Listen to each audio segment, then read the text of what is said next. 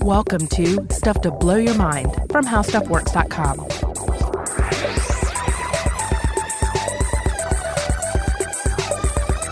Hey, welcome to Stuff to Blow Your Mind. My name is Robert Lamb. And I'm Joe McCormick, and I want to tell you a story about a monster slayer. Robert, are you game? I am game. Okay.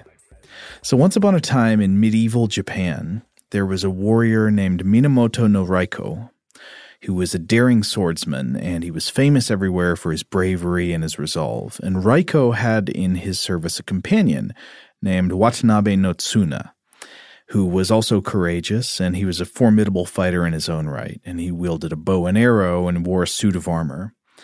And one day, Raiko and Tsuna were traveling on the road to Kitayama when they saw a skull floating in the sky, flying in and out of the clouds above.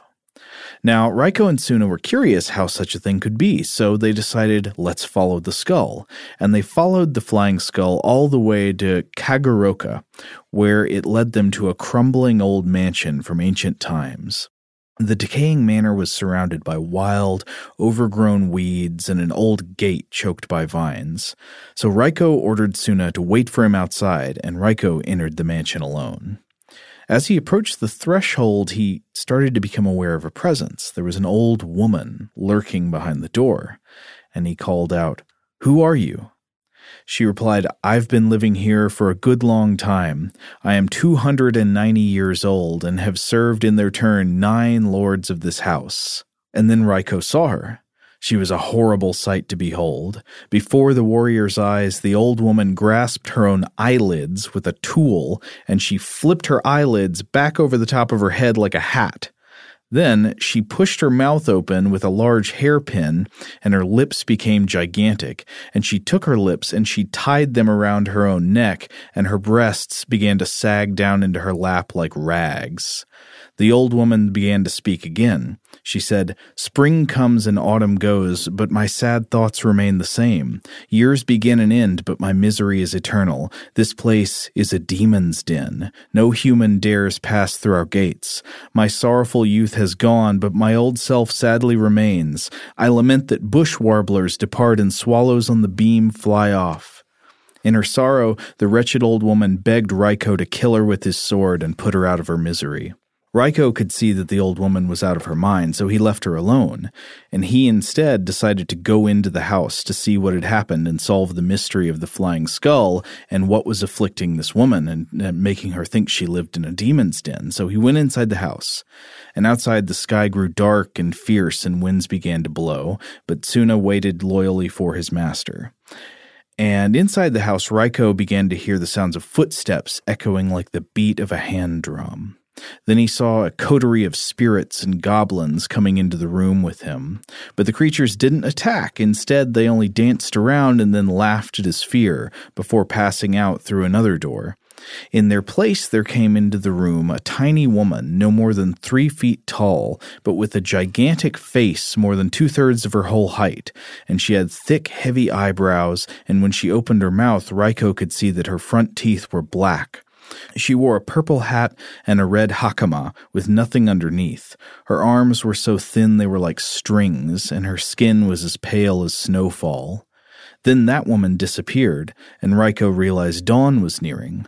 Almost as soon as the strange woman had left, another woman came into the room. This time, the woman was graceful and calm and so beautiful that Raiko could barely believe his eyes. He thought that this woman must be the true mistress of the old house, finally coming out to welcome him. And her eyes shone as bright as the reflection of a bonfire in black lacquer. But when Raiko was distracted by the woman's beauty, she got the better of him. She lifted up the hem of her hakama, and from underneath it she heaved at the swordsman some kind of material, what looked like balls of white cloud, and the balls of white cloud blinded him. They got in his eyes. And in a rage, Raiko drew his sword and he slashed at the woman, but she evaporated into thin air. He slashed so mightily that his sword passed through the floorboards and cut a foundation stone, and the tip of the blade broke off. Where the woman had been, there was now nothing but a pool of white blood on the floor, with a trail of more white blood leading off somewhere else. Raiko and Tsuna joined together again, and they followed the trail of white blood out of the house and up into the mountains, and finally to the mouth of a dark cave out of which white blood was flowing like a river. At Tsuna's suggestion, the two of them made an effigy of rattan and vines in the shape of a man, and they carried it before them as they entered the cave.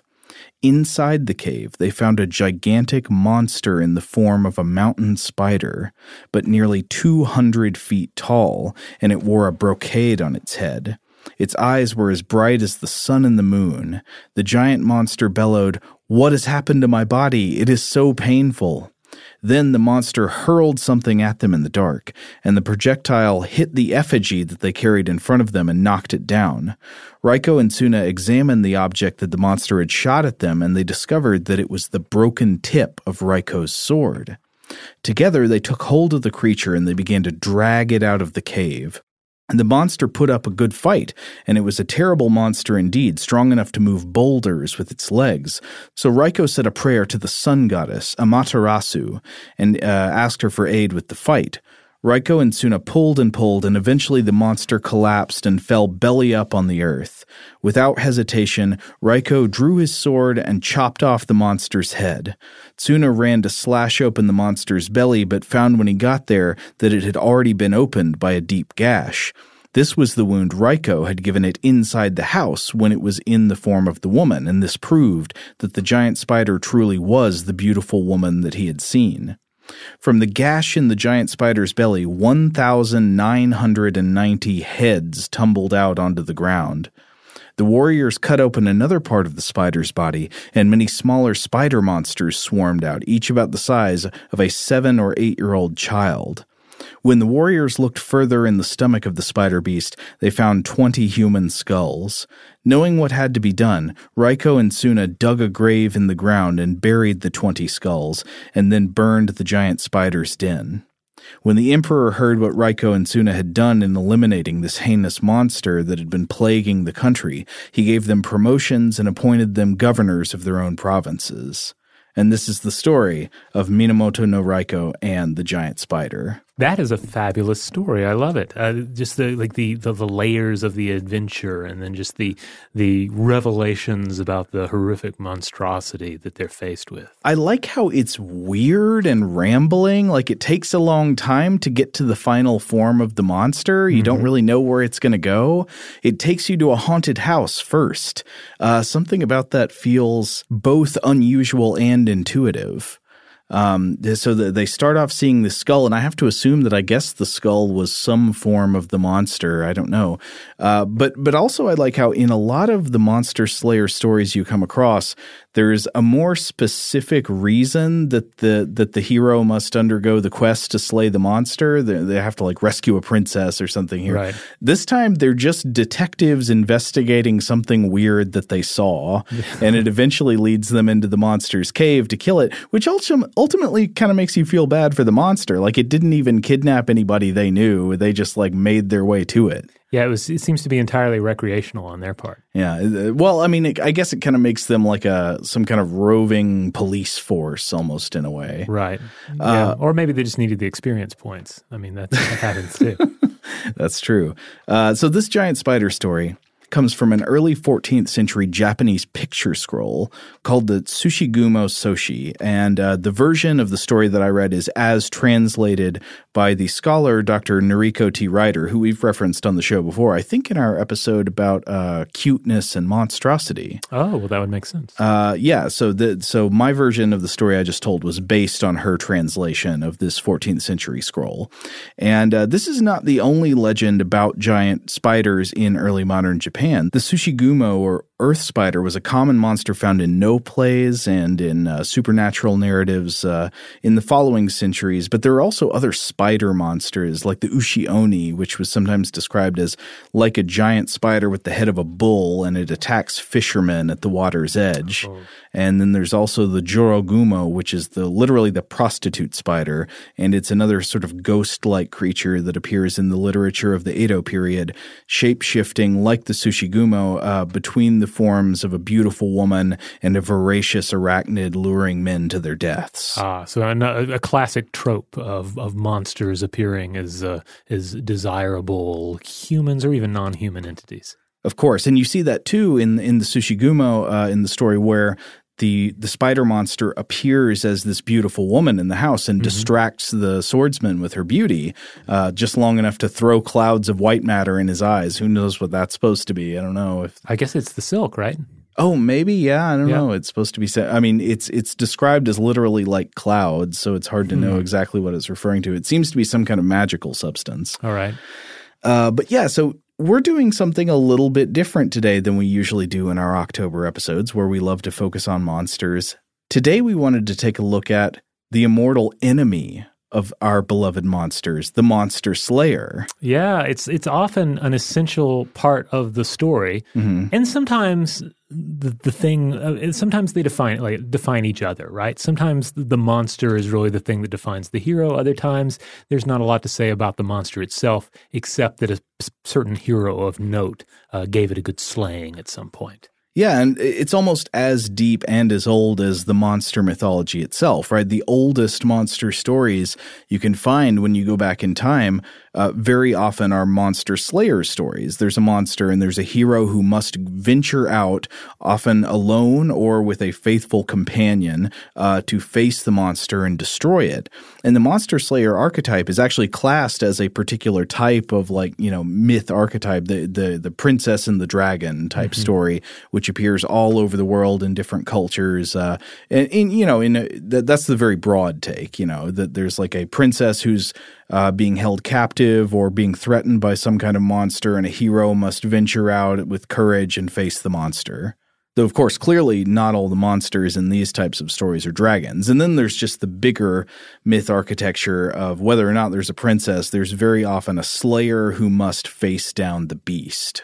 Right. And we're gonna explore some different versions of this, where the beast has varying degrees of symbolic power, I guess you would say, and other times less so. Again, it often comes down to why is this hero killing this monster? That's often the question. What is gained by this story? And in doing that, you have to look at what the monster represents, what the hero represents, and then there are certain complexities that seem to come along just as storytelling evolves. Yeah, so another one I wanted to focus on to go even much deeper into history is the story of Marduk, the Monster Slayer. Now, Marduk, of course, is an ancient Near Eastern god, and I want to focus on the story of Marduk, the Monster Slayer, as told from the Enuma Elish, the ancient Babylonian epic of creation, which, of course, is a great story we've explored on the podcast before, and I'm excited to explore it again. So the general story, Robert, you remember the outlines. You've got the primordial creators in the Babylonian epic, right? You've got Tiamat and Apsu, which represent salt water and fresh water, respectively. They're these gods and also kind of monster creatures. They're sort of dragon gods that are also salt water and fresh water. And they embody a lot of natural might. Yes. A lot of are also potentially chaotic might, right? Yeah. They represent the sort of chaos before the creation of the order of the world today. And what they do is the sweet water and the salt water, together they create a race of gods, but end up finding those gods they've created unpleasant and loud. And eventually the gods turn on their creators and they slay Apsu, the sort of freshwater deity, and Tiamat, the saltwater deity. She is enraged and she tries to make revenge on the gods for slaying Apsu, attacking them in the form of a giant sea monster, a saltwater dragon, and making a team of evil monsters to do wickedness on her behalf. And the gods, of course, because of her power, they're too afraid to go out and fight Tiamat themselves. But eventually they convince the storm god Marduk to go out himself and fight her on their behalf. So in exchange for risking his life in this fight, what's in it for Marduk, right? Marduk demands that the gods make him their king. So that's the deal, right? I'll go out and slay the monster if you guys make me the boss. Which sounds like a good deal. You need a king. You want one that's going to actually slay your monsters. Right. So Marduk is armed with special weapons imbued with some kind of storm power, a bow and arrow, a mace, a net. And then there are these powers of the winds that he commands, including the winds of the cardinal directions, north, south, east, and west, but also these other kinds of wind magic. Like there's one wind weapon he has just called the Evil Wind. And I guess we're supposed to imagine some sort of like cosmic fart here. The fart jokes do kind of present themselves at this point. So from here, I think I will just read some lines from the Enemy Elish as translated by E.A. Spicer. Robert, would you like to read with me? Of course. Then the Lord raised up the flood storm, his mighty weapon. He mounted the storm chariot irresistible and terrifying. He harnessed and yoked it to a team of 4, the killer, the relentless, the trampler, the swift. Sharp were their poison-bearing teeth. They were versed in ravage, skilled in destruction. On his right he posted the smiter, fearsome in battle. On the left the combat, which repels all the zealous. His cloak was an armor of terror. His head was turbaned with his fearsome halo. The Lord went forth and followed his course. He set his face toward the raging Tiamat. He held a spell between his lips. A plant to put out poison was grasped in his hand. And then we'll skip a bit. Marduk approaches, and Tiamat's consort Kingu, this monster Kingu, and her allied gods and monsters become fearful. And then Tiamat taunts Marduk, and then Marduk gives a speech rebuking Tiamat and challenging her to single combat. And then we'll pick up with the lines again. When Tiamat heard this, she was like one possessed. She took leave of her senses. In fury, Tiamat cried aloud. To the roots of her legs shook both together. She recites a charm, keeps casting her spell, while the gods of battle sharpen their weapons. Tiamat and Marduk, wisest of gods, then joined battle. They strove in single combat, locked in conflict. The Lord spread out his net to enfold her. He let loose in her face the evil wind, which followed behind. When Tiamat opened her mouth to consume him, he drove in the evil wind, and she could not close her lips. As the fierce winds encumbered her belly, her body was distended, and her mouth was wide open.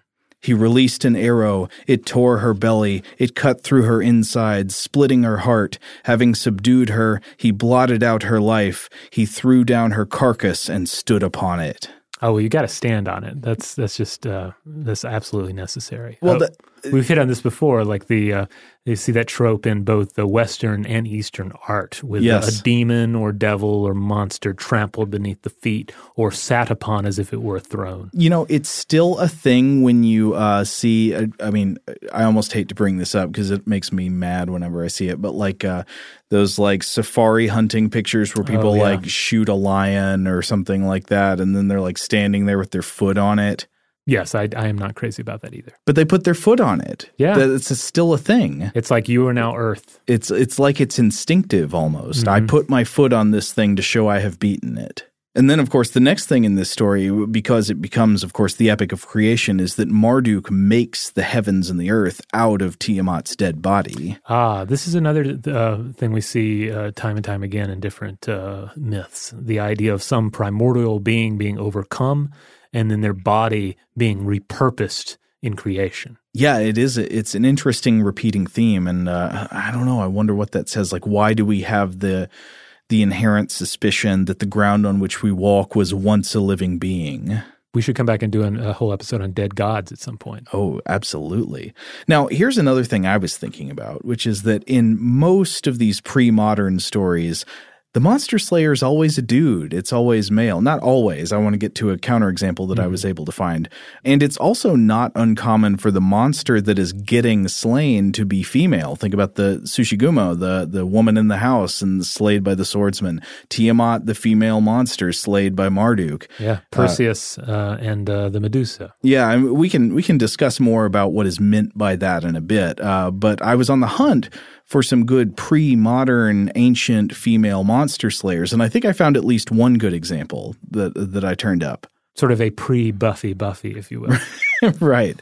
Well, I mean, yeah, that's one of the many great things about Buffy, of course. Yeah, she's one of the greatest vampire slayers, monster slayers of all time, and she is a female, which you, as you pointed out, you don't see a lot of in the ancient myth cycles. It's a nice change up on the gender dynamics of that, yeah. But so another ancient Mesopotamian monster slayer would be Inanna, the glorious Inanna, crusher of heads. Ooh. Inanna was a Sumerian goddess, also known as the Akkadian Ishtar, a goddess of many things. We've mentioned her on the podcast before, but, goddess of the storehouse and the products of agriculture, but also, it seems, of fertility, sex, war, and slaughter. And Inanna is maybe my favorite ancient god or goddess due to those awesome hymns in her praise written by the priestess Enheduanna, perhaps the earliest known piece of writing with a named author. Enheduanna was a 23rd century BCE Mesopotamian high priestess and poet, the daughter of the Akkadian king Sargon the Great, and so she wrote these hymns to Inanna that are just spectacular to read. But okay, what kind of monster slaying does Inanna do? Well, the story here is more obscure, more complex, but it's also interesting. It comes down to this Sumerian concept called Kur, and my source here is a couple of pieces by the 20th century ancient Near East scholar Samuel N. Kramer. So everything I'm saying here comes from Kramer. Kramer writes that Kur can be a really confusing word in ancient Sumerian literature because of its many different meanings. First of all, it seems to have a primary literal meaning of mountain, right? So you got Kur, the mountain. It's also used to mean foreign land, presumably because the peoples of the mountains bordering Sumer were a constant threat. But then Kur also appears to just mean land in general, like territory. But also it has cosmic and religious connotations. So the word Kur is also used to signify the great below or the netherworld, quote, the empty space between the earth's crust and the primeval sea. And Kramer writes, quote, moreover, it is not improbable that the monstrous creature that lived at the bottom of the great below, immediately over the primeval waters, is also called Kur. If so, this monster Kur would correspond to a certain extent to the Babylonian Tiamat. So this is another version of the Tiamat sea monster legend. And Kramer writes about, kind of in the tradition of Marduk, that there are multiple ancient stories and fragments of stories we have in which monster slayers attack the monster Kur. In one, the hero is the god Enki. In another one, it's Ninurta. But in a third, it appears to be Inanna. And so there's this passage where Inanna threatens the Kur, who does not recognize her might. And Inanna says, the long spear I shall hurl upon it, the throwing stick, the weapon I shall direct against it. At its neighboring forests I shall strike up fire. At its, and then there's an elision, I shall set up the bronze axe. All its waters like Jibil, the fire god, the purifier I shall dry up. Like the mountain Arata, which no hand can reach, I shall, and then there's another elision. Like a city cursed by Anu, it will not be restored. Like a city on which Enlil frowns, it shall not rise up. And then the god Anu warns her how terrible the Kur monster is. Quote, against the standing place of the gods it has directed its terror. In the sitting place of the Anunnaki it has led forth fearfulness. Its fearful terror it has hurled upon Sumer. Its fearful glory it has directed against all the lands. But, of course, mighty Inanna is not discouraged, and she, quote, opens the house of battle against the Kur and slays the monster and stands upon it and speaks a hymn to her own magnificence. These ancient goddesses were serious business. Yeah, that's awesome. And she stands on it, too. She's still doing putting her foot on it. That's got to happen. And so I think the issue that Kramer highlights with the different meanings of the word Kur here is very illuminating. According to Kramer, again, it literally means mountain, also means enemy territory, also just means land or territory in general, also means the netherworld or the underworld, also the name of the monster that inhabits the netherworld and brings destruction against Sumer. So when you hear the story of Inanna slaying the Kur, if you're hearing it in the original language, you would be directly receiving all of these connotations. She conquers the mountain. She conquers the enemy lands. She conquers the land itself. She conquers the realm of the dead and maybe death. It's interesting the way that, we go later into monster slaying legends looking for the allegories and saying what does this monster represent? It usually does seem to represent something more than just a beast. Either intentionally or accidentally. Yeah, but here it's like you've got all these connotations of the same word, meaning that it's almost just completely baked into the story at the face value level. That is fascinating. It's like the idea of the monster has yet to congeal. It's still more free-flowing. Well, the monster, you usually think of ancient stories as being more concrete and modern storytelling as being more abstract. But I wonder, I don't know if that's always the case. Yeah, this really flies in the face of some of the ideas we've discussed where the monster is inspired by a fossil, or something to that effect. Like this is more it's ideas that are congealing into a symbolic form. Yeah, I would say this might be inspired less by a fossil and more by a family of concepts, all of which cause discomfort and fear. And the fear is key. Fear will definitely come into play later in this episode. Yeah. All right, well, I think we should take a quick break, and when we come back, we will explore more monsters and monster slayers. All right, we're back. So another famous monster and slayer combo and this is a combo that we could easily do a whole podcast on. You could do multiple podcasts on because a lot of people have written about this duo. Yeah. I'm talking about Beowulf and Grendel. The great romance of Anglo-Saxon literature. Yes. I probably don't have to remind everyone about this too much. It's a violent tale in which a brutish automaton of a human disrupts an ancient and terminally endangered creature in the process of its predation.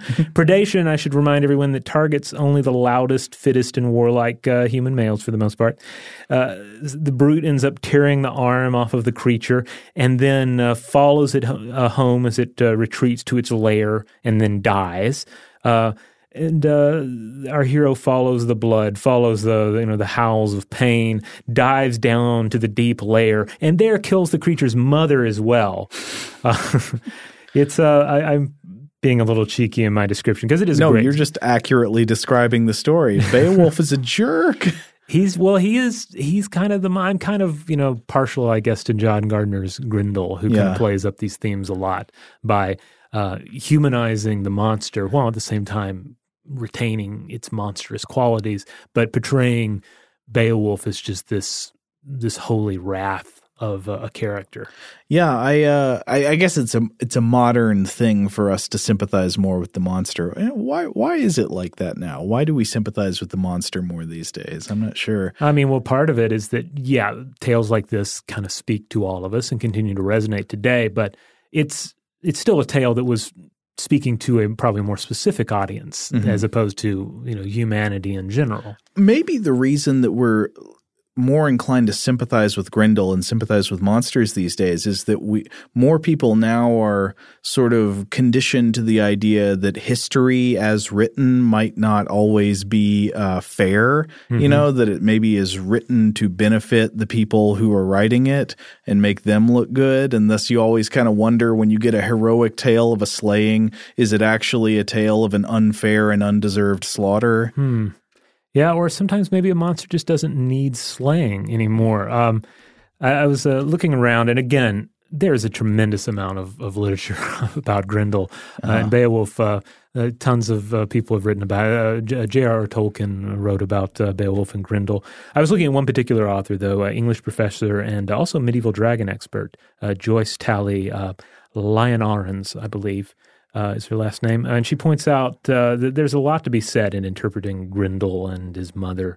And some of the earlier interpretations were certainly more seeing them as personifications of natural threats. Yeah. Very much in keeping with what we discussed in the Marduk story already. They're what's outside the firelight. They are the wilderness embodied. Yeah, they're the wilderness. They're the dark. They are perhaps more specifically the North Sea, the bog, the marsh, long winter nights. I mean, ultimately a cousin of Jenny Greenteeth in many respects, right? Yeah. And then the monster dies and spring emerges again, while Beowulf's eventual death battling a dragon is a tale of autumn's descent. A lot of people don't, I mean, I guess this is referenced in the most recent film adaptation, but a lot of people forget about the dragon. Yeah, that's the second half of the story, but Beowulf grows old, and in the second half of the story, a young Wiglaf has to take up the mantle of the monster slayer because Beowulf can't hack it anymore. Yeah.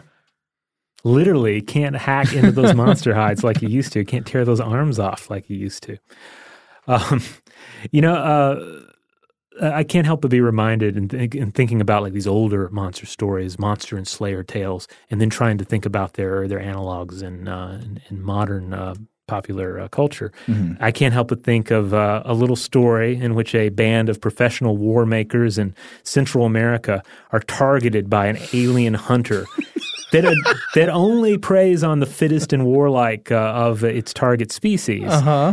But only through trickery does the human, a man named Dutch, prevail. Oh, he's Dutch. Oh, yeah. Yeah, well, no, his name is Dutch, yeah. Is he supposed to be Dutch? I thought maybe he was I don't know, but that sort of solidifies the Beowulf connection. Oh, well, interesting.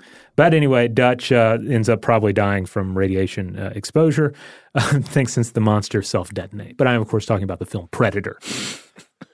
Man, you have taken me to a sacred and surprising place today. I never expected to connect Predator and Beowulf, but I see it. I mean, I think there are certain connections you can make, but at the same time, the contrast is very interesting because Grendel is fearsome, but is ultimately easily overcome by the hero. Right. Predator is fearsome and basically wins. I mean, he slays everybody except Dutch, and Dutch is really only able to barely achieve victory in the end. He tricks him. Yeah. It's trickery. Yeah. Trickery, yeah.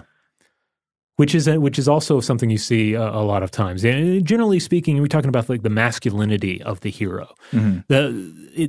It's very hard to find examples, especially in the older stories, where the hero is something other than first of all a male, but also the warrior, the soldier. You know, and perhaps the soldier ends up using trickery or enchanted items, and both of those may be actually given to him by the gods, or in some cases a goddess. But in any effect, I feel like they tended to have an easier time of it. Whereas nowadays, really, I'm personally going to be disappointed if the hero really takes out the monster too soon. I mean, you want to see the struggle, right? Well, right. I mean, maybe now people are more likely to want to see different values. Like maybe now you put more emphasis on, say, the courage and cleverness of a hero than on just like their absolutely unbeatable strength. Mm-hmm. Or certainly maybe just the things that the monsters represent for us now are less severe. Like maybe it's like if Grendel is representing just the harsh realities beyond the campfire, maybe you need a hero that just tears into it like a nightmare. Yeah. You know, you don't want a weak hero that's going to, take a beating for 45 minutes before building a proper bow and arrow out of twigs. Well, I certainly appreciate vulnerable heroes. I mean, I find stories where the hero is too powerful and too good and too strong very boring. Mm-hmm. And then you run the risk of the monster being more relatable. Yeah. Well, y'all out there know our monster sympathies, so we can't pretend to hide that. So, of course, in talking about slayers, we can't help but talk about dragon slayers. Mm-hmm. And there's one particular dragon slayer that's probably, if not then definitely one of the most famous dragon slayers in Western traditions. Of course, and this is St. George. Yes, the subject of many a painting and engraving. Often failing to make the dragon fearsome. Yeah, the slaying of the dragon, I find in some of these paintings, it often feels more like the execution of a pet salamander or something, Like there's a dog-like quality to this small creature that is crushed under the heel of a giant horse and there's a mounted knight atop, just, skewering it with a sword or a spear. Yeah, there's one image I attached here where St. George is attacking. It is snarling, but it does look like a dog with wings. If you're not familiar, maybe I should go ahead and tell the story of St. George. You ready for that, Robert? Let's do it. Okay, so this comes – now here's one thing actually about the legend of St. George as a Christian saint long predates any written version of this story of the dragon slaying we have. As far as I know, the earliest written version of the dragon slaying comes from the Golden Legend or Lives of the Saints, compiled by Jacobus de Voragine, Archbishop of Genoa, in 1275, and the first edition in English was published in 1470, translated by William Caxton. But here's the story. Okay, so you got St. George, and St. George is a wandering knight. He's a soldier, and he's a knight. He's born in Cappadocia, which is a region of Turkey. Which, Robert, have you ever seen the fairy chimneys of Cappadocia? I believe so, yes. They're beautiful looking. I mean, you just look up the landscape of this place, and you can imagine it's the kind of place a magical hero would come from. So he comes from Cappadocia, and as a traveling knight, one day he wandered into the vicinity of a city called Cyllene, which was in the province of Libya. Now, by the city of Cyllene was a great pond where there was a dragon that, quote, envenomed all the country, and it would attack the city mercilessly, breathing venom that sickened and killed the people. And the citizens of Cyllene had tried to slay the dragon, but so terrible was the beast and so poisonous was its breath that the fighters all ran away before they could fight it. So all that was left to do was to try to bribe the dragon to leave them alone. At first they would feed it 2 sheep every day, but eventually this failed. So they started to feed the dragon a man and a sheep each day, and eventually they decided that they had to offer their children one at a time to keep the dragon at bay. So the king made an ordinance that each day there would be a lottery of the children in the town, and whichever child the lot fell to, whether rich or poor, would be offered up to the dragon. But then one day the lot fell to the princess, to the king's own daughter. And he begged the people, saying, quote, "For the love of the gods, take gold and silver and all that I have, but let me have my daughter." And the people answered, "How, sir? Ye have made and ordained the law, and our children be now dead, and ye would do the contrary? Your daughter shall be given, or else we shall burn you and your house." That's a reasonable response to this policy. Yeah. Yeah, I mean, he can set the policy, but then doesn't want it to apply to him. Yeah. So then the king was very sad. He wept and begged for 8 days' respite. The people granted that to him, but in those 8 days, the dragon envenomed the city terribly. So when the time was up, the king dressed his daughter up as a bride, and he kissed her, and he gave her a benediction, and then led her out to the dragon's lair at the pond. So the princess is alone at the pond, dressed in a bridal gown, waiting to be eaten by the dragon. But then St. George happens to pass by. And he asks her what she's doing out there by herself in the wilderness, and she says, "Go ye your way, fair young man, that ye perish not also." And he replies by asking why she's crying. And eventually she tells him the truth, that she'd been delivered as a tribute to the dragon.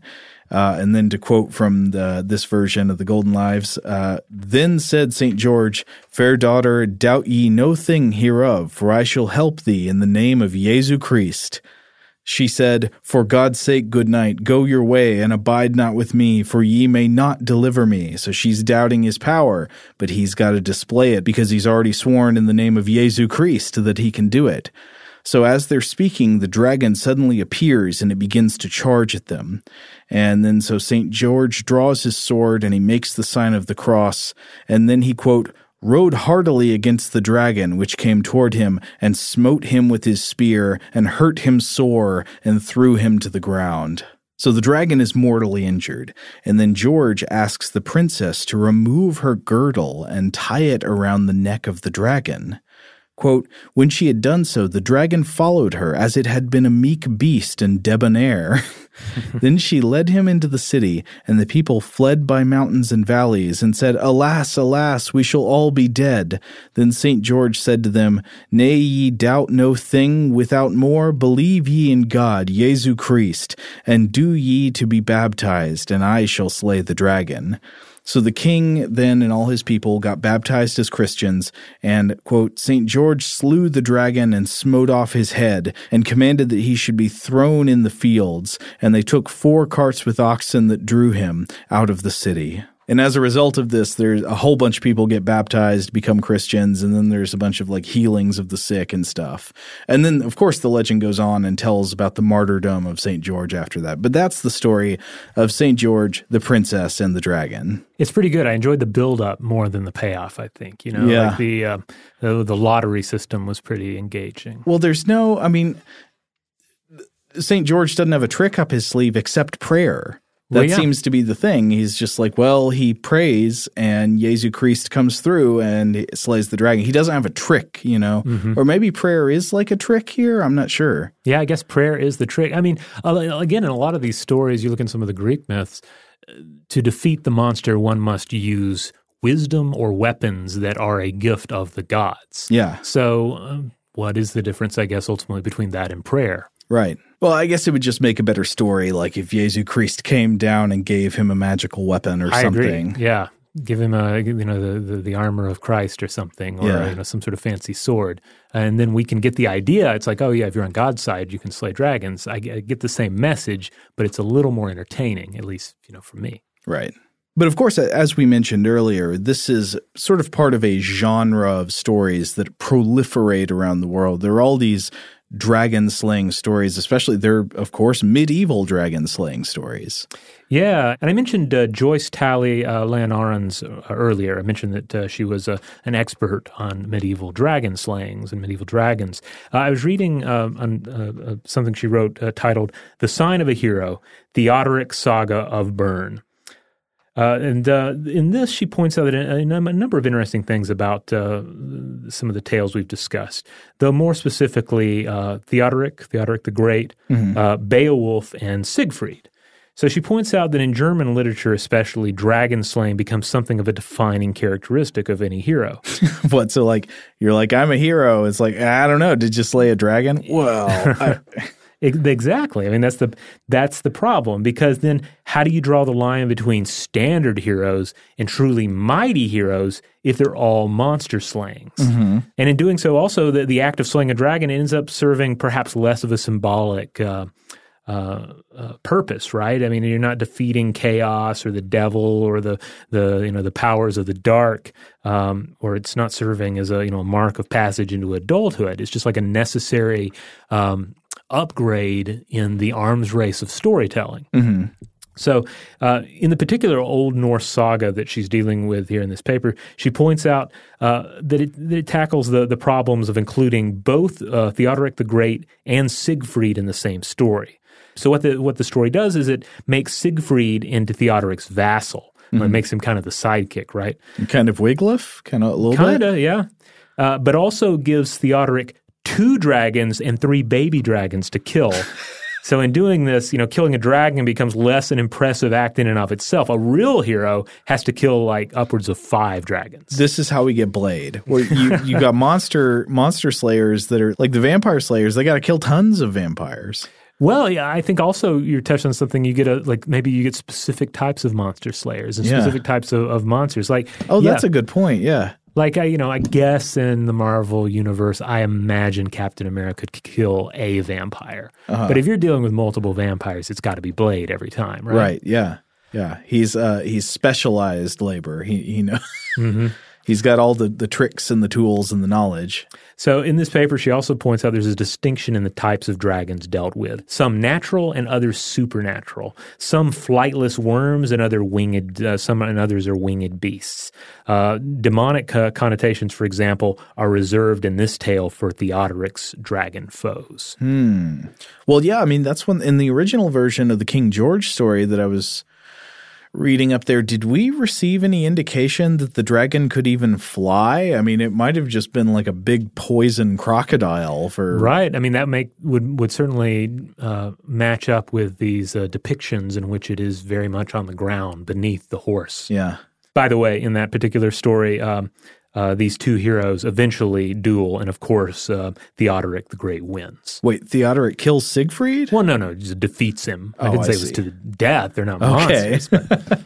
But it's interesting that they're kind of dealing with some of the problems that the comic books have dealt with in modern times. Like, what happens when you have 2 heroes in the same story? How do you balance their powers, or how do you show clear How do you have position one above the other in a way that doesn't diminish the other one too much? Well, you got to have Captain America and Iron Man fight? Yeah, it's kind of the same deal, right? Yeah. Or is it Thor and Iron Man? I don't keep up with those. I think I guess they've all fought each other. You can't help but have heroes fight each other. But I believe Captain America and Iron Man, they're the ones who end up fighting each other in the movies. You know, another thing I was thinking about, when you mentioned how Lion Arons highlighted that eventually they have to start killing more and more monsters to show how great they are, because just killing one monster, that's not that impressive anymore. Mm-hmm. I obviously have to go to Hercules. Yeah. Hercules had a bunch of what percent of his 12 labors were monster slayings? A lot of them, right? Well, we're about to go through them, so let's find out. Oh, okay. Everyone can keep track at home and do the math. Please show your work. Hercules, or Heracles, is, of course, one of the greatest monster slayers in Greek and Roman traditions. Now, granted, he didn't take out Medusa. That was Perseus, who, of course, used goddess-given tactics and weapons to overcome the Gorgon. But he did a hell of a lot during the labors of Hercules. And there's I should point out, there's a wonderful video game-themed short about this from TED Ed. If you go to YouTube or the TED Ed website, you will find it. It's absolutely delightful. Yeah, it's like, so you say video game themed. It's like pixel art. It looks like a classic Nintendo game. Yeah, or some sort of 16-bit thing. I'm not sure. I'm not sure exactly which bit it would be, but it looks like a fabulous game. It makes me want to play it. So basically, here's the rundown. You have Hercules, this semi-divine hero. I like to picture the classic cinema Hercules with the big beard and the big muscles. Uh-huh. He's very much in the class of masculine warrior heroes. Mm-hmm. And so he ends up going on these labors, and these labors are an act of atonement after the goddess Hera drives him mad, resulting in the murder of his own children. And these labors were assigned to him by his nemesis Eurystheus.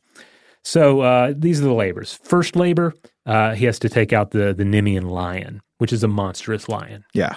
Second labor is the Lernaean Hydra.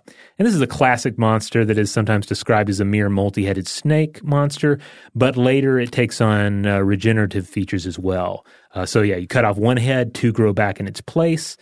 Big Herc had to get help from his nephew on this one. Is that Aeolus? I believe so, yes. And the solution here is it's a fabulous work of a bit of teamwork. Mm-hmm. Herc slices off the head, and then the nephew jumps in and burns the stump.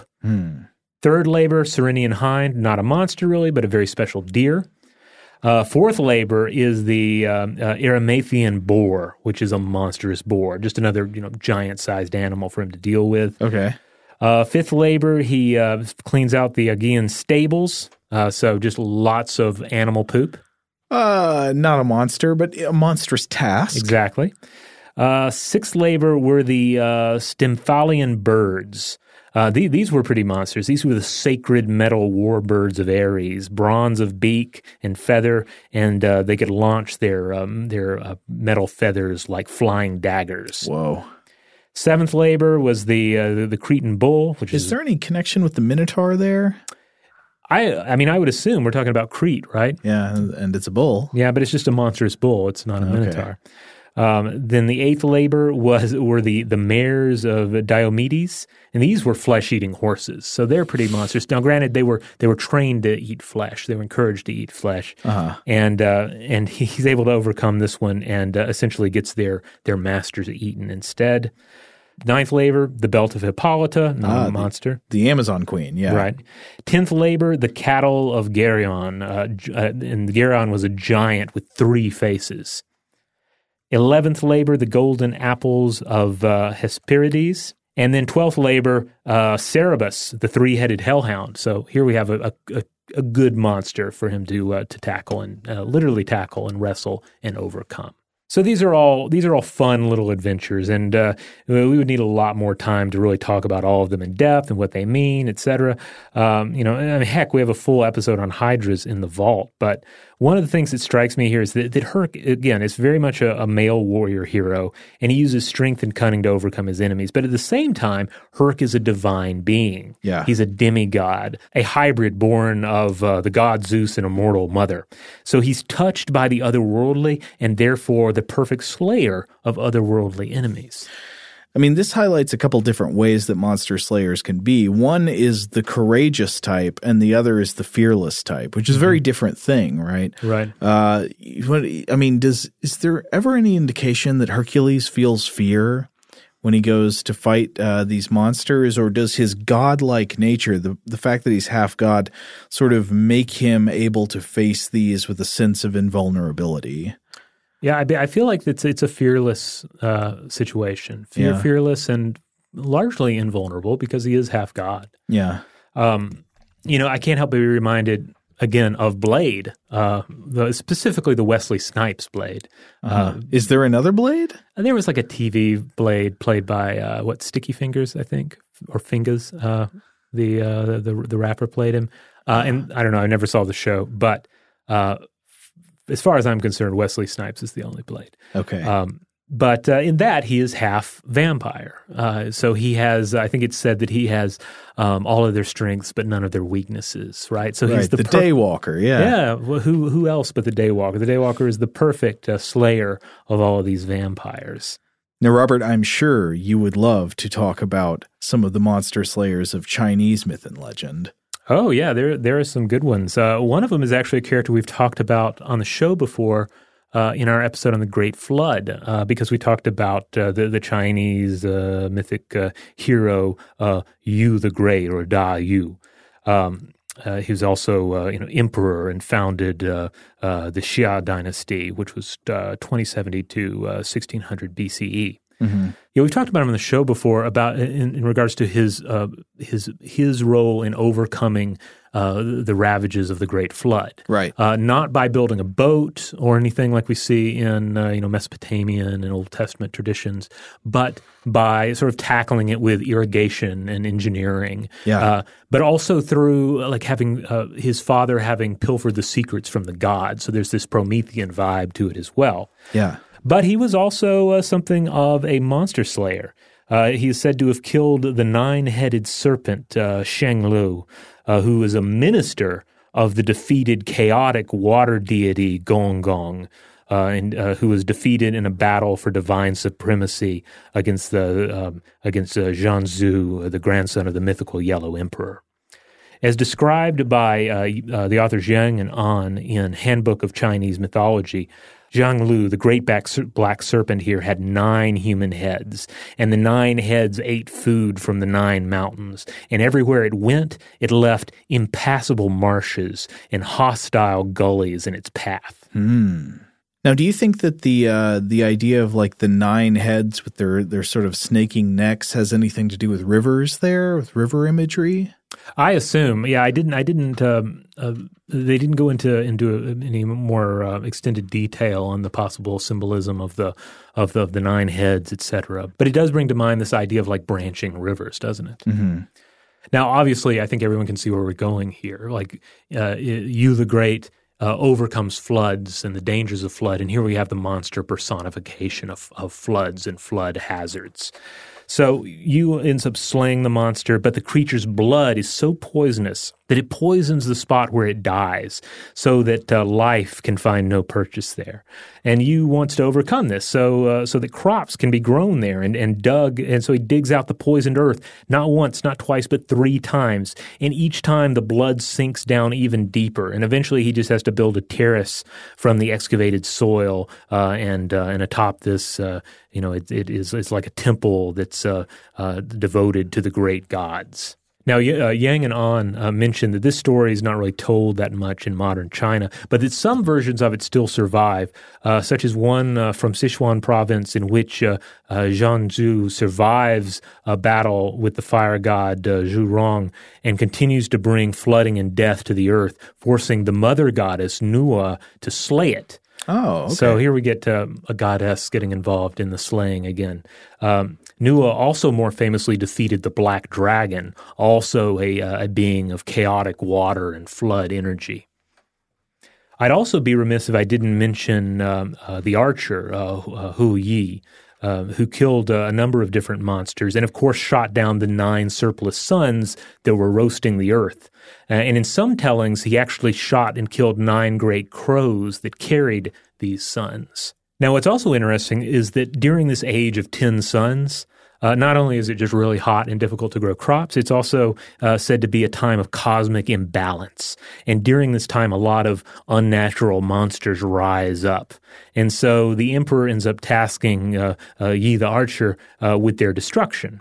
So just a few of the monsters that he ends up killing include there's a monster with a dragon's head and a leopard's body, a monster with teeth as sharp as chisels that are unbreakable. There is a 9-headed monster. There's a giant bird, a giant boar, a giant snake. So again, all manner of unnatural creatures who rose up during a time of cosmic imbalance.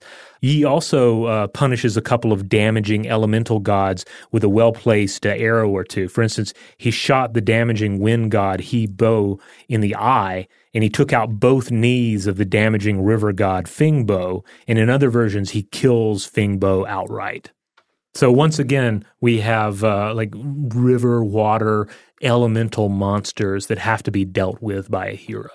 Yeah, and the idea of them coming out of a time of cosmic imbalance seems to somehow echo, the very ancient monster concepts of like the chaos monster, like Tiamat and Apsu. All right, well, on that note, let's take one more break. And when we come back, let's talk about what the Slayer means to us. All right, we're back. Okay, so we've been looking at a lot of great examples of monsters and their slayers, the monster slayer stories from throughout human history. And now we wanted to take a look at what the monster slayer means. Why do we keep telling stories like this? Why is this so common? And what purpose psychologically and culturally does it serve when we do? So one of the things I want to say at the outset, just as a kind of disclaimer, is that I feel like when we try to explain what stories and myths mean from a kind of evolutionary psychology perspective, we always need to remember to understand the difference between like proving a theory with direct evidence and sort of simply telling a plausible story and arguing it to be consistent with what we know. No, I'm actually all for having arguments over plausible stories and evopsych and all that, but it's imperative for us to remember that that's what they are. I think sometimes people get carried away with this project and they jump from I've told a plausible story about why we have this cultural thing or this psychological thing to I have discovered the biological origin of this element of human psychology or culture. And I think we just always need to be careful not to do that. Sometimes you see people taking like almost Joseph Campbell-y kind of observations to the point of saying like this is just science, and that's you know what I mean, right? That said, all these kind of like Joseph Campbell-y sort of observations can be a lot of fun, right? And he of course had lots to say and think about the role of monster slayers. Yeah, I mean, likewise, Julian Jaynes' The Bicameral Mind, which I'll actually touch on in a bit. Like if you go entirely down the Jaynes well of interpreting everything, then yeah, it can be a lot of fun, but then you have cut off all other perspectives on what the thing is. Well, I mean, so one thing that somebody I think like Joseph Campbell would say is that the role of the monster slayer in fiction is about like facing the ego. It's like this ego struggle, and that you've got to face yourself and overcome your fears and change something about yourself, that kind of thing. And so I do agree at least that it's totally plausible that monster slayer stories are very prominent and very common because stories about facing dangers and facing fears are psychologically very salient to us. We're constantly in our lives faced with situations where we don't want to do something, but in order to get what we want, we have to do that thing we don't want to do. You got to face your fears and overcome your discomfort to, I don't know, save the princess or to do whatever. And I think that's a totally plausible basis for starting a conversation about what Monster Slayer myths mean. So another way to get deeper on this subject, I guess, would be to look a little bit more at what the monsters in these stories mean. And I want to posit a place for us to start there. I would posit that the monsters in these stories most often, I would say, seem to come from a combination of two main psychological components: biological threats and category confusions. Right. And we've talked about category confusion quite a bit on the show. The idea that it's, well, go back to Hercules, right? Yeah. It's like a snake, but it has way too many heads. Or it's like a boar, but it's gigantic. What's going on? Right. And there are reasons I think that would be significant. I'll get to that in just a minute.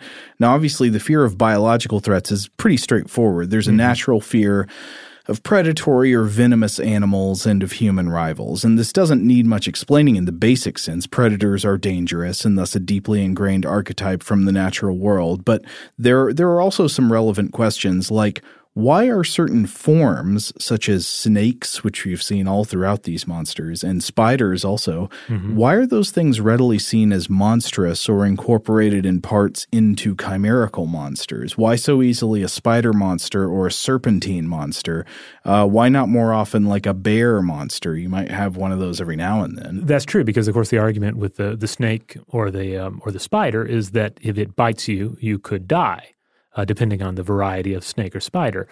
If the bear bites you, there's also a very good chance you'll die. Right, yeah.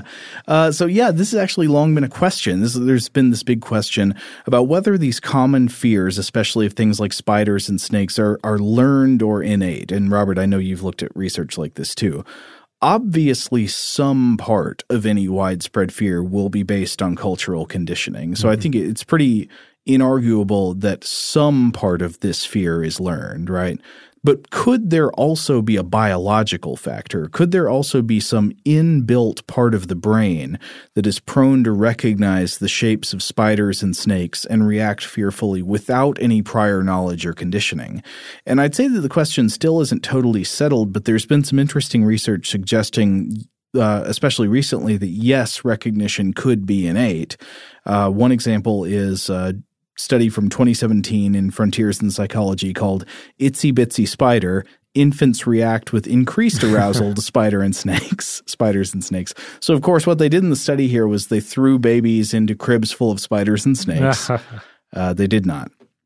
And the study showed 6-month-old infants images with similar shapes and colors. So visually, these images were very close to each other, but with different ontological content. Some of them were pictures of spiders versus flowers that looked very similar, and others were pictures of snakes versus fish that looked very similar.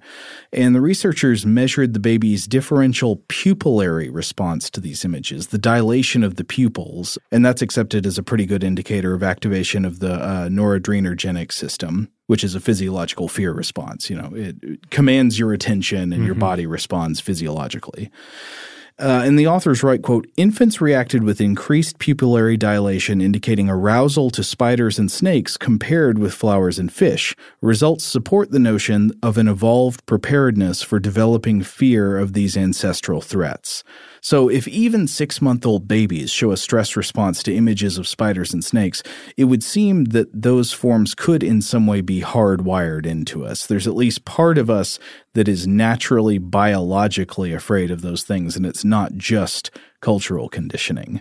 And another question there is why spiders and snakes, right? We brought this up a minute ago. There are much more dangerous animals. One possible answer offered in a CBC interview by study author Stephanie Hull is, quote, what's really interesting about spiders and snakes is that they have been posing a threat to our ancestors for an immensely long time.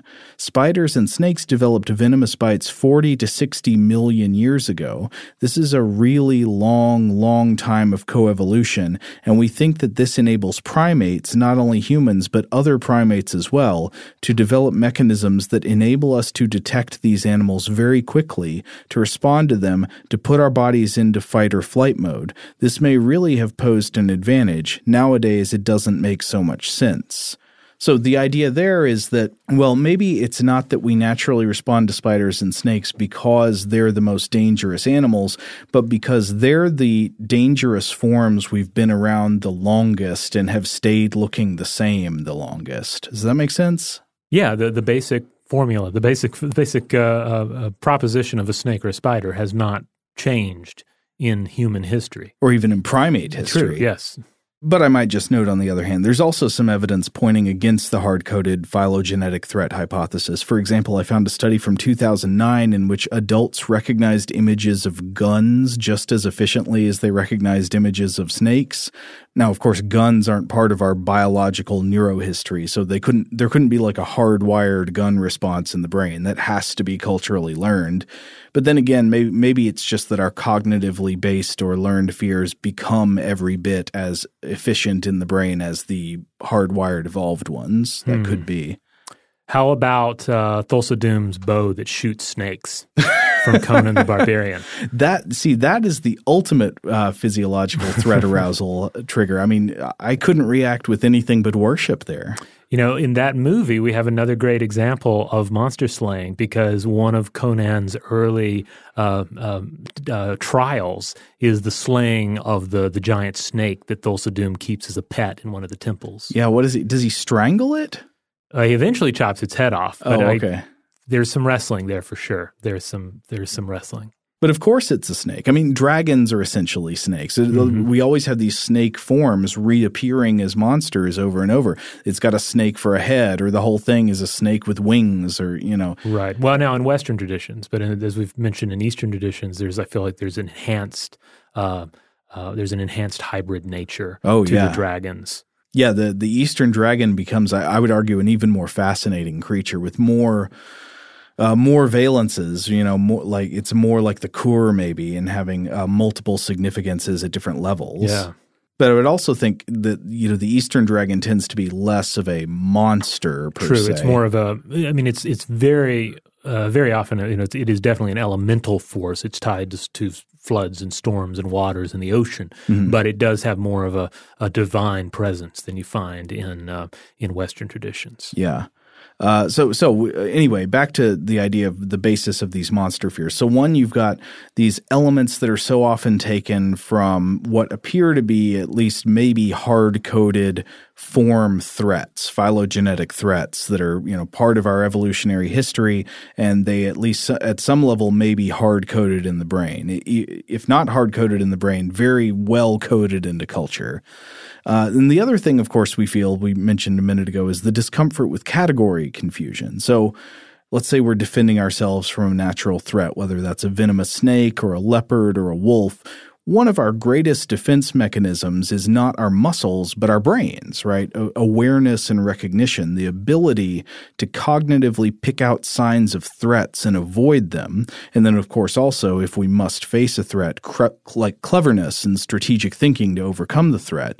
But most of our defensive thinking is actually one form or another of category sorting, right? You see a shape and you immediately start to sort. What kind of thing is that? Is that a harmless bunny or a venomous snake? And so perhaps one reason we fear monsters so much is that they not only represent aspects of real biological threats and predators, but that they defy our normal categorical sorting mechanisms by blurring the lines between categories of things. So a spider 100 times bigger than it should be, a snake with wings, a lion that can talk. And by the way they defy intuitive sorting, these creatures resist easy cognitive understanding, and thus they cause discomfort and fear. Like a creature that has aspects of biological threats like predatory or venomous forms, and also simultaneously messes with our cognitive defenses by violating category coherence, that's sort of the ultimate threat, right? Mm-hmm. It beats your greatest defense, and it is the most threatening kind of thing. Thus, the monster slayer has to overcome more than the normal warrior. They have to face primordial fears and square off against an enemy that normally makes us feel weak and helpless and afraid at the deepest level. And in this respect, you can sort of look at any myth as simply a situation where, you know, you sit around the fire and one guy's like, yeah, I'm kind of afraid of the darkness. It seems, kind of seems kind of intense. I mean, who knows what's out there, and all that's out there, it might try and eat me, and one day I'm going to die anyway. And then the other soldier sitting around the fire says, well, let me tell you a story, because this story has a hero in it, and all that stuff that you're afraid of, he just cuts its head off. It's that simple. And so here's a hero that you can ruminate on. Do you think that inherently the Monster Slayer story is more often empowering to the audience, to the person listening, like you can be like that hero? Or is it more often commanding kind of submission and obedience, like look at what our heroes are like, you must bow down before them? I don't know. Do you know what I mean? Well, but it could be like, chill out. There's a hero out there doing this for you. Yeah. Or chill out, like the power behind the hero, the god or the gods or the goddess. If you're behind that god, then hey, that god's got a hero. You don't have to worry about it. But then certainly more modern understanding is like, yeah, I'm kind of like Blade, right? I can, like at least on some level, like we're supposed to, we're rooting for the hero. We're rooting for Blade or Dutch or whoever. And we are kind of living the story through them. And yeah, you kind of leave those pictures, those stories, feeling I can slay the monsters in my life, the bloodsuckers in my life. I think they might have a stake coming. Quick note, I'm not encouraging anyone to stake anybody. Oh, no. Oh, we're not trying to create Martins out there. No. Or wait, no, not Martin's. It's Martin's uncle or whatever, right? Are you talking about the Romero film? Yeah. Oh, yeah, it's been a long time since I've seen that. Well, don't be like anybody in that movie. Just don't imitate any part of it. All right, so in order to overcome the monster, though, the hero is probably going to need a certain amount of courage. Arguably, if you're getting into like, do they have any fear to begin with? If they have any amount of fear, they're going to have to summon courage, or they're going to have to exhibit courage that is beyond that which the normal person would seem to have, right? Because if you're Beowulf, otherwise, why would you go into the dark? Why would you dive down into the deep and find the lair? Well, so there are a couple of different ways you can go in to face the monster, right? I guess one would be to have courage, to overcome your fear, because I guess that's sort of the definition of courage, right? Courage is a cognitive overriding of anxiety that prevents the physiological fear response or overcomes the physiological fear response and prevents you from running away. It makes you've got control and you make yourself face the fear-inducing thing. Like I think a great example of this is in Aliens. Yeah. Where Ripley, she's returning to the world of the xenomorph in the first half, but in the later half of the film, she is going back in to save Newt. She is descending into the monster's world and facing something that it has been well established she is terrified of. That is a great example. And in fact, I will say, while I have mixed feelings about a lot of monster slayers, I'm like, I don't know if I like Beowulf. Mm-hmm. Maybe I think maybe Grendel had a point. Ripley, I think, is a truly holy monster slayer. I am 100% behind Ripley in her slaying quest. Right. I mean, that's really a straight up Beowulf story because she also ends up essentially fighting Grendel's mother. Yes. In Aliens. Yeah. But if it were Terminator versus Alien, then that would be the other half, right? That would be the hero that doesn't feel fear to begin with. And sometimes you don't know. I mean, sometimes you kind of feel that way. Is that what Beowulf's like? Is that what Hercules are like? Are these heroes supposed to be people who just are incapable of feeling afraid in the face of this monster? Yeah. You do think, you wonder is Marduk courageous or is he just fearless? I wonder if Marduk is actually courageous because Marduk makes a bargain, right? Yeah. He's like, look, if I'm going to put this all on the line and risk it, you at least got to make me king of the gods. Or he's just following operating procedure, Yeah, maybe. Oh, yeah, maybe he's a robot. Yeah, but yeah. So to think about this, you can think about it in a couple of ways in the brain. So, like, I want to start off by mentioning the amygdala. The little almond-shaped subcortical brain network, the amygdala, sometimes referred to I think not quite accurately as the brain's fear center or something like that. As usual with these kinds of appellations, that's a bit of an oversimplification. The brain's fear response is complex, and it involves multiple brain regions, but there are multiple lines of evidence that indicate that the amygdala does appear to play some important role in fear. It does something important in generating the physiological fear response in the body. For example, brain imaging studies show that fear-inducing images like pictures of animals like spiders and snakes trigger activation in the amygdala, but that the brain can also recruit other regions to inhibit amygdala response, which seems to be correlated with resistance to the fear response. Both animals and people with damaged amygdalas seem to show a diminished sense of the fear response. Like one example is the classic case of patient SM. I think we've talked about it on the show before. So, yes. A famous case of a woman who experienced bilateral amygdala damage during childhood, and she shows very little, if any, fear response in situations like haunted houses and stuff, and in response to scary movies. She just lacks a fear response that is very common among pretty much everybody else, and this seems to have something to do with the damage to her amygdala. Again, this does not necessarily mean that fear is, quote, in the amygdala, but it does indicate that the amygdala plays this important role in generating the threat avoidance behavior we associate with fear. So, I mean, I wonder if you saw somebody who inspired you to tell a story of somebody like Hercules or Beowulf, who was just fearless, not courageous, but fearless.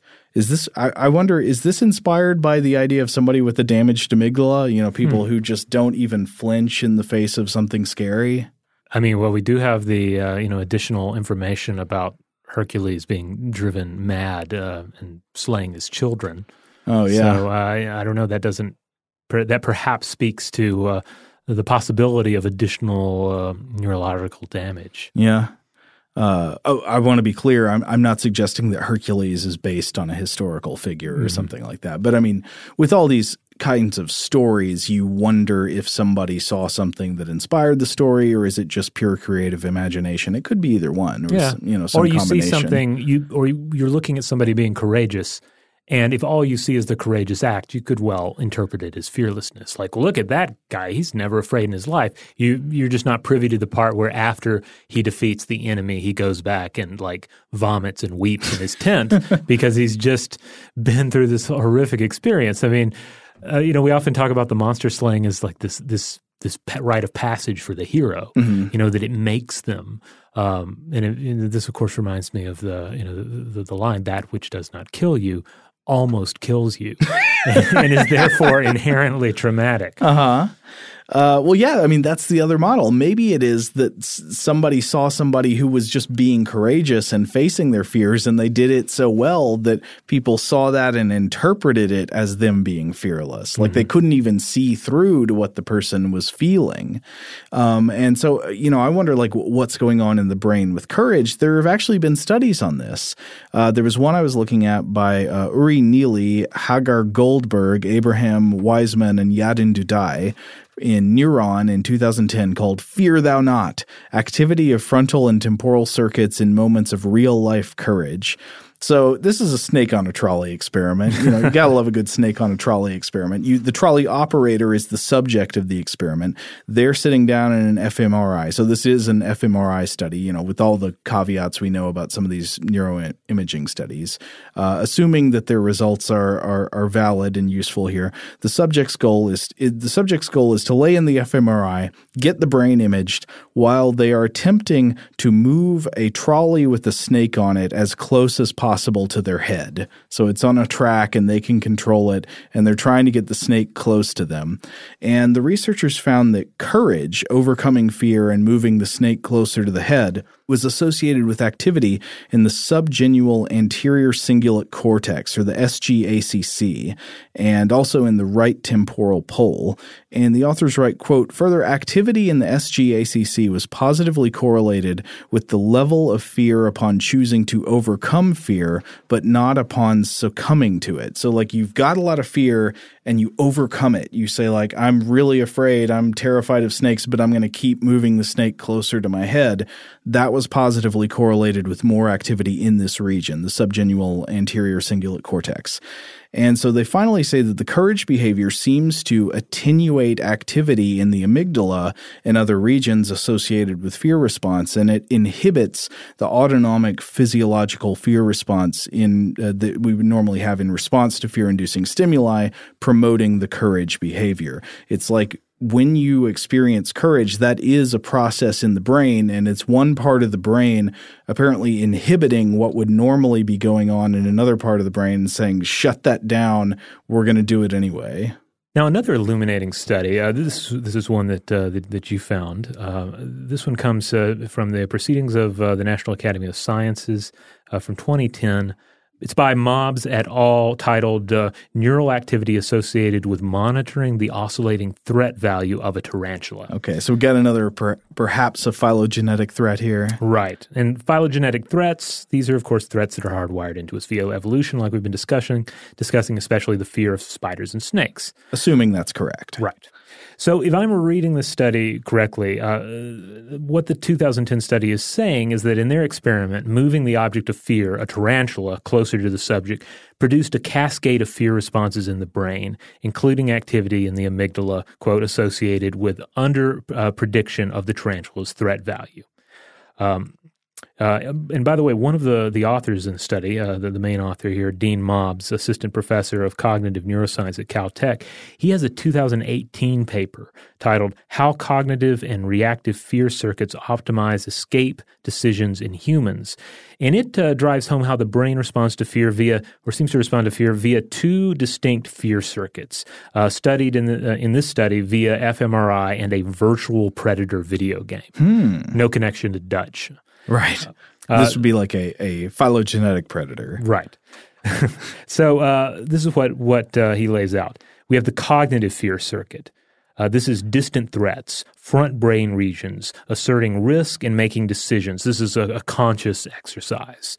And then there's the reactive fear circuit. This is related to central brain structures. This is fight, flight, or freeze. This is a subconscious response. Okay. So in the words of Mobbs, quote, you don't think your way out of a tiger attack, all right?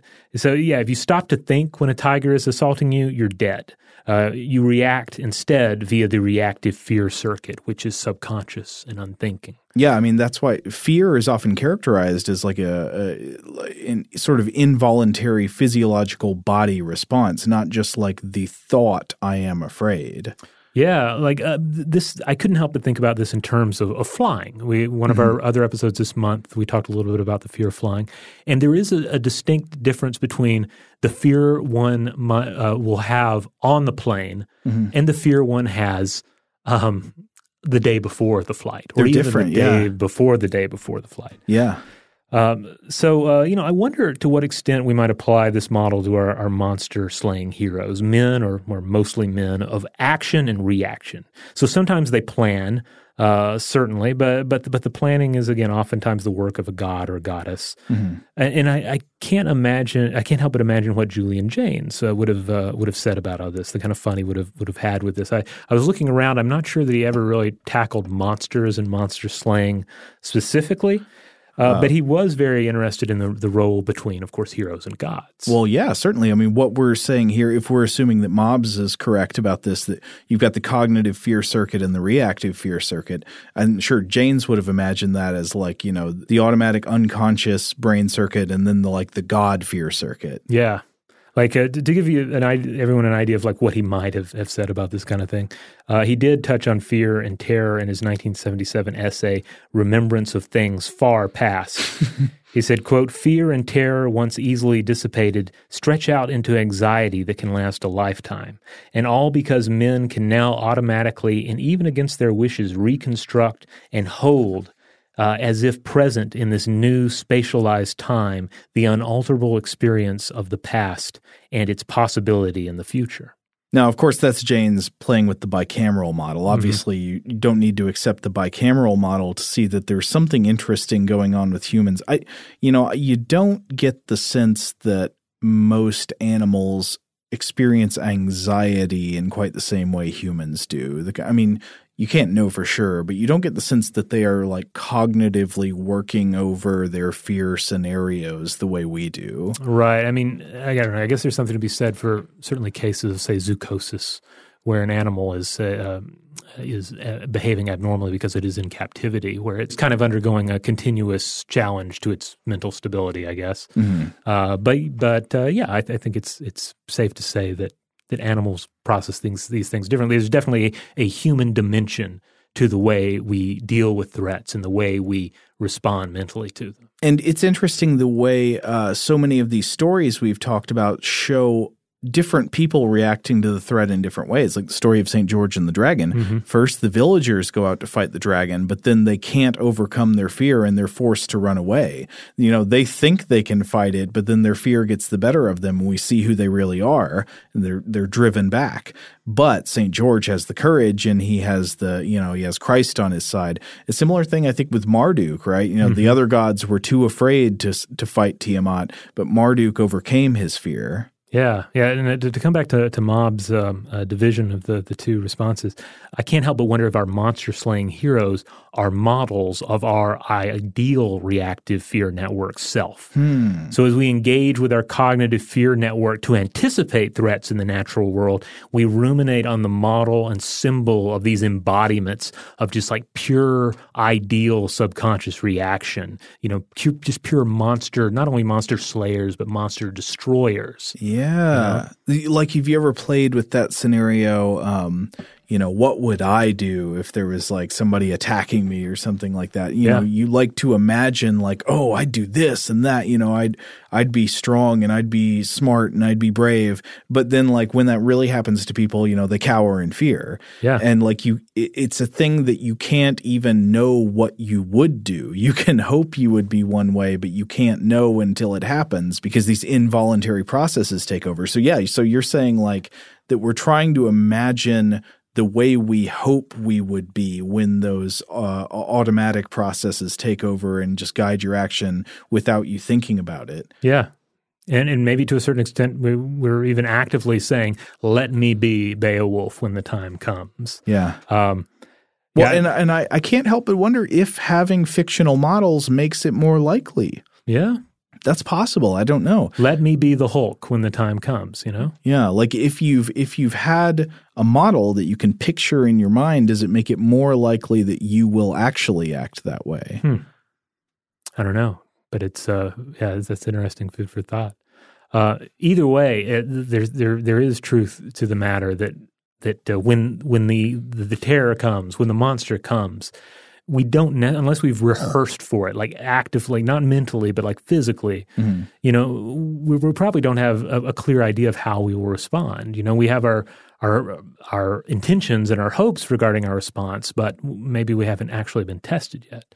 I'm reminded of a quote from Hunter S. Thompson, specifically the lyrics he wrote for a Warren Zevon song of the same name, where he said, quote, "You're a whole different person when you're scared." That's true. Which is true. And so you're saying you want to know what that person's going to be like. Maybe they can be like Hercules. Exactly. Yeah. That's why, I'm going to picture Hercules in my mind, and hopefully maybe that is what the gods will make of me when the time comes. So I didn't find a study like this, but I would be kind of surprised if there isn't one somewhere out there, a study of like, does thinking about monster slayers or heroes of any kind make you more courageous? Do the snake trolley test again, but just like see if there's any difference when you like prime people beforehand with a story of a monster slayer or something. Group B got to watch season 2 of Buffy. Yeah. Prior to handling the snake trolley. Uh-huh. Yeah. Maybe so. So you're a season 2 guy, huh? Well, I mean, season 1 is necessary. I love the Master. But even as I was watching it, people were like, you just got to press on through season 1 and get to season 2. And then, from there on, it's gravy. I'd go season 3. Yeah. Yeah. That's where it really like, that's the Mayor season. Oh, the Mayor is good. Oh, yeah. I forgot about the Mayor. Yeah, I need to rewatch some of them. I'm not going to say all of them, but I should go back and rewatch some of them. There's some great episodes in there. Yeah. All right, so there you have it. The Monster Slayer, monsters and the fabulous slayers who slay them. This was a fun one to put together. Obviously, we couldn't look at every amazing monster slaying myth or legend or modern interpretation out there. There's just so much good stuff. Hey, send us your favorite Monster Slayer stories. I want to hear more of those, especially the ones you hear less often, especially ones with great female Monster Slayers. I want to know more of those stories. Oh, for sure. I should also point out there are some really good ones that I ran across in Native American traditions that we didn't have time to include here. But maybe that's something we can do again in the future if everyone really digs a good Monster Slayer tale. Yeah, there's some good ones there. All right. In the meantime, head on over to stufftoblowyourmind.com. That's where you'll find all the podcast episodes, as well as just a lot of extra monster content, a whole bunch of monster blogs that I wrote over the years, some monster science videos, links out to our social media accounts like Facebook and Twitter and Instagram, as well as a link for our store. Go check that out. A great way to support the show is to buy some of that merchandise. We have one related to a recent episode on the basilisk. You can check that out. And if you want to support the show in a way that doesn't cost you any money, just rate and review us wherever you have the power to do so.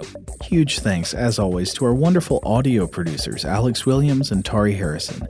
If you'd like to get in touch with us directly, to let us know feedback on this episode or any other, to suggest a topic for the future, to let us know about your favorite Monster Slayer, or just to say hi, let us know how you found out about the show, where you listen from, you can email us at blowthemind@howstuffworks.com.